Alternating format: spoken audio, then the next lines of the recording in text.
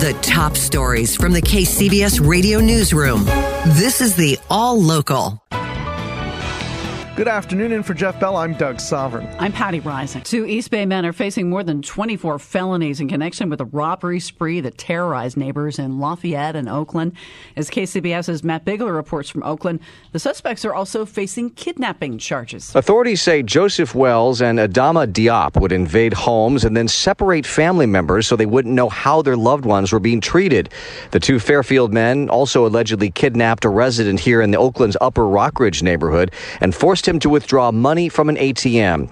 Amy Cooper, who lives nearby, says she was glad the suspects have been arrested and charged, but... Honestly, thinking about moving. Really? Yeah, I love our house. I love our neighborhood, but over the last couple of years, it seems like the crime has gone up and up, and it's getting more and more violent. In all, the Contra Costa County District Attorney has filed 25 counts against the pair, including grand theft, robbery, and carjacking. The charges also include a violent home invasion robbery in Lafayette on Halloween night that happened hours before a shooting at a house party in Orinda that left 5 people dead. That was the reason that Orinda police were not able to immediately respond to the bloodshed. In Oakland, Matt Bigler, KCBS. Well, the Better Business Bureau has received more than 1,300 complaints about rental fraud since 2016.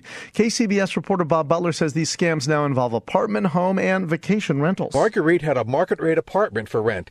After it was taken, she got 2 visits, one from a family told to take $1,500 to a nearby church to get the keys to get inside. The second time, it was a millennial couple, a young couple, waiting for an open house that didn't exist, and they were at my gate. The Better Business Bureau just completed an extensive study of the problem. I wish I could tell you this is rare, but it's not.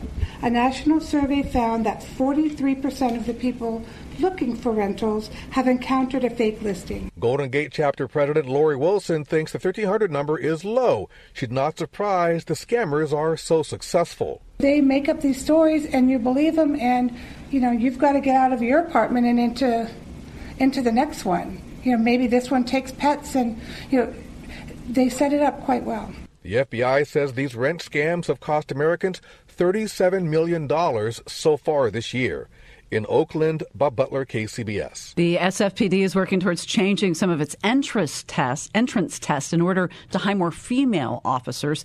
As KCBS's Megan Goldsby reports, officials at the police department say the steps they've already taken are working. There are almost 3% more women in the San Francisco Police Department than the national average, which is 12%. 85% male, 14.9% female. Greg Yee is Deputy Chief of Administration at the SFPD. He says their year-end demographics report also shows there were 7% more female recruits than last year, but he says that's still not enough. Stepped up our recruitment efforts, focused on female applicants with the We Can Do It, Now It's a Time advertising campaign, and highlighting the determination and strength that women have to be successful law enforcement officers. He says now they're considering modifying more preliminary tests, like scaling a 6-foot wall. It's what they did in 2015 with a strength test called the trigger pull. Because there are other technologies and other ways to measure grip strength as opposed to just pulling a trigger.